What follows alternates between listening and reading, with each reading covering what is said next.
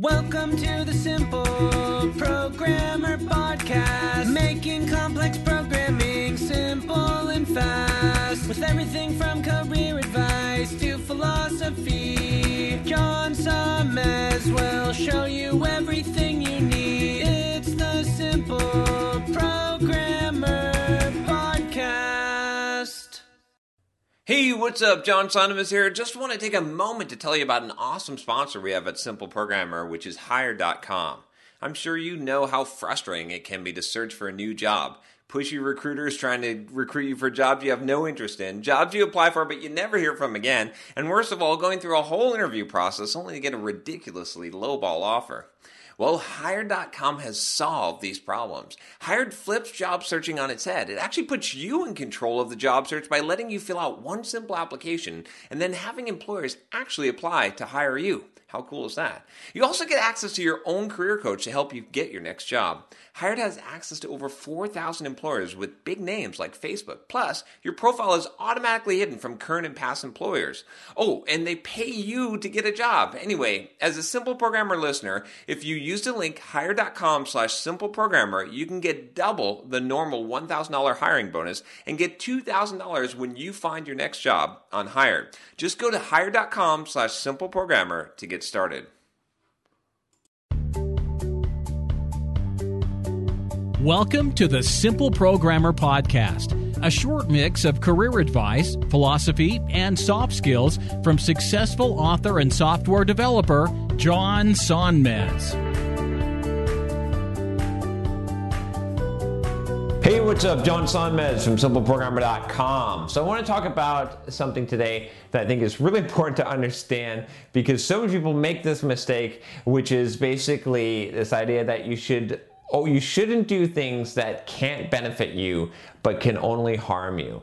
There's so many ways that people screw this up, and it drives me nuts all the time, because they think they're doing good for the general good, but what they do is they end up creating bad situations for themselves, and they wonder why they have these bad situations, right? I did this video on how you should do things that have unbounded upsides, right? You should check out that video. This is sort of the opposite of that. So what I'm going to talk about today is this idea of doing things that have unbounded downsides and really don't, and have a very bounded upside or no upside at all. So here's a good example of this, right? One good example is leaving reviews or feedback for people that's negative, right? So I always joke about this, but it's actually kind of serious, right? But if you think about it, like I talk about this on eBay a lot, as people say, well, I get into this argument of, should you leave, bad feedback on eBay? And my answer is absolutely no. Do not ever do it. Only leave, in fact, on anything, I only usually leave a 5-star feedback or no stars, nothing at all, no feedback at all. And just a simple reason, like let's say that on eBay, right? What kind of benefit do you get from leaving someone bad feedback, right? There's no benefit to you. You may, quote, help society at large, maybe, assuming that you're not just a dick and you're not just wrong. But for you, leaving a 1-star feedback for someone or complaining about their service, it typically is going to do nothing. I mean, the worst thing that maybe they'll refund you or something, or maybe you'll manipulate the situation in some way, or they'll send you a bonus product. Probably not going to happen, right? If you're at the point of leaving 1-star feedback, you've probably already been screwed over by a seller. Let's say on eBay, let's say they screw you over. So leaving the 1-star feedback is going to make you feel good, but there's really no good that's going to come from that, right? Aside from the societal good, assuming that, again, that your feedback is relevant and actually helps someone. But there's a lot of negative that could come from it, right? They could come back and leave you bad feedback, right, in that transaction. They could file a complaint. They could actually file a lawsuit in the case of like Yelp, businesses on Yelp doing this kind of bullshit. I totally don't agree with it, but they could, right? They could file a lawsuit against you. If it's a really like unstable psycho individual, they could go to your house and kill you. Right? I mean, they could come to your house, and it's happened, right? We've seen people have gotten pissed off of World of Warcraft and gone over and murdered someone, right? So there is a downside. Now, the chance of someone coming to your house and killing you because you left them negative eBay feedback is very low. But it does exist, and maybe they send you a box full with dog crap. I don't know, right? There's bad things that could happen, but there's really no good things. So why do things that have unbounded downsides or have downsides but have no upside? Again, the classic argument for this is for the societal good, because you should warn other people of this. But first of all, your one feedback is probably not going to make a huge difference, and you could be wrong. It could be a one-off. It could be an issue, and it doesn't give you any benefit. Again, I don't mean to say that you should only do things that are exclusively good for you, but everything that you do should have at least some upside for you, have some benefit for you, at the very least not have a downside, right? If it's got a downside and it's got no benefit for you, you shouldn't do it. That's sort of, and I'm sure you can find exceptions to this where you'd say, should I save someone from a burning building or a train wreck, or save a baby from a burning building? Okay, fine. But there is some benefit for you there, which is that you're doing something that is really good, that is good, and it's going to make you feel good at least, whereas leaving negative feedback typically doesn't actually do any good. It doesn't actually make you feel good, even though you think that it does, and it's just not good at all, right? So other examples of this is when someone asks you for your opinion on something and you have to give a negative opinion to give the truth. Again, just skip those situations. So I would just say that in general, right, you should look at every situation, right? And before you take action, before you go and do something, and say, could this possibly harm me?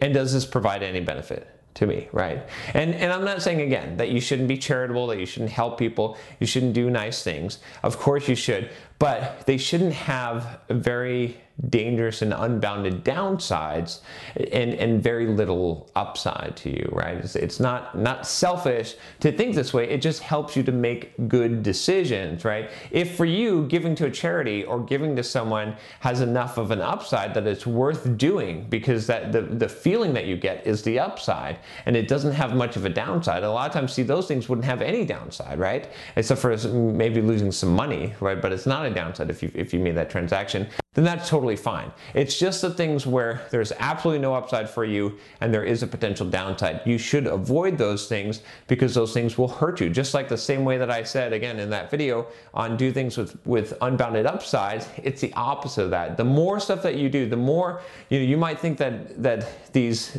potential downside things are not going to hurt you, right, that don't have the upside. But the more of them that you do, the more chances that these very low probability events will happen, and you'll hit a massive downside and you didn't get any upside from it, right? If you do a bunch of things that give you upsides and they have massive downsides potential, then it sort of balances out, right?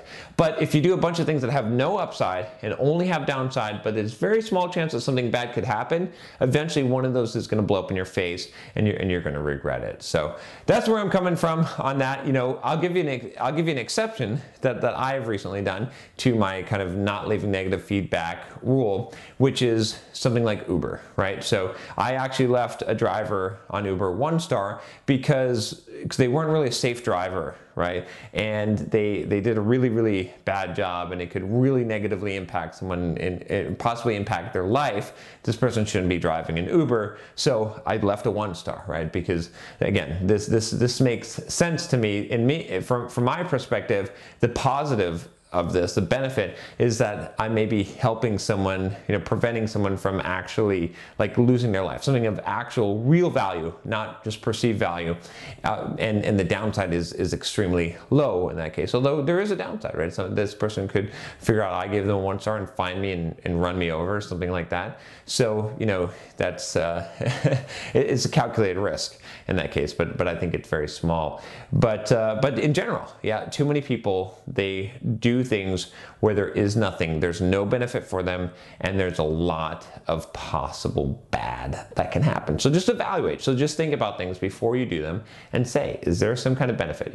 I strive for win-win situations. I don't want win-lose situations. I don't want lose-win. I want win-win situations, because those are the best situations where both people benefit And that makes the most sense. So anyway, if you like this video, I have a request for you. It's a win-win situation. If you click the subscribe button, I will give you more videos. How about that? So just click the subscribe button below and you will subscribe. If you're already a subscriber, a thumbs up is always appreciated. And I'll talk to you next time. Take care. Hey, what's up? John here. Just wanted to make sure you aren't missing out. Only about half the content I put out is on this podcast. This podcast is created mostly from the audio from the YouTube videos I put out daily. When you get a chance, head on over to youtube.com/simpleprogrammer and click the subscribe button to get access to 2 to 3 new videos every day. Even if you prefer the audio format, make sure you subscribe at youtube.com/simpleprogrammer so you can check out what you might be missing.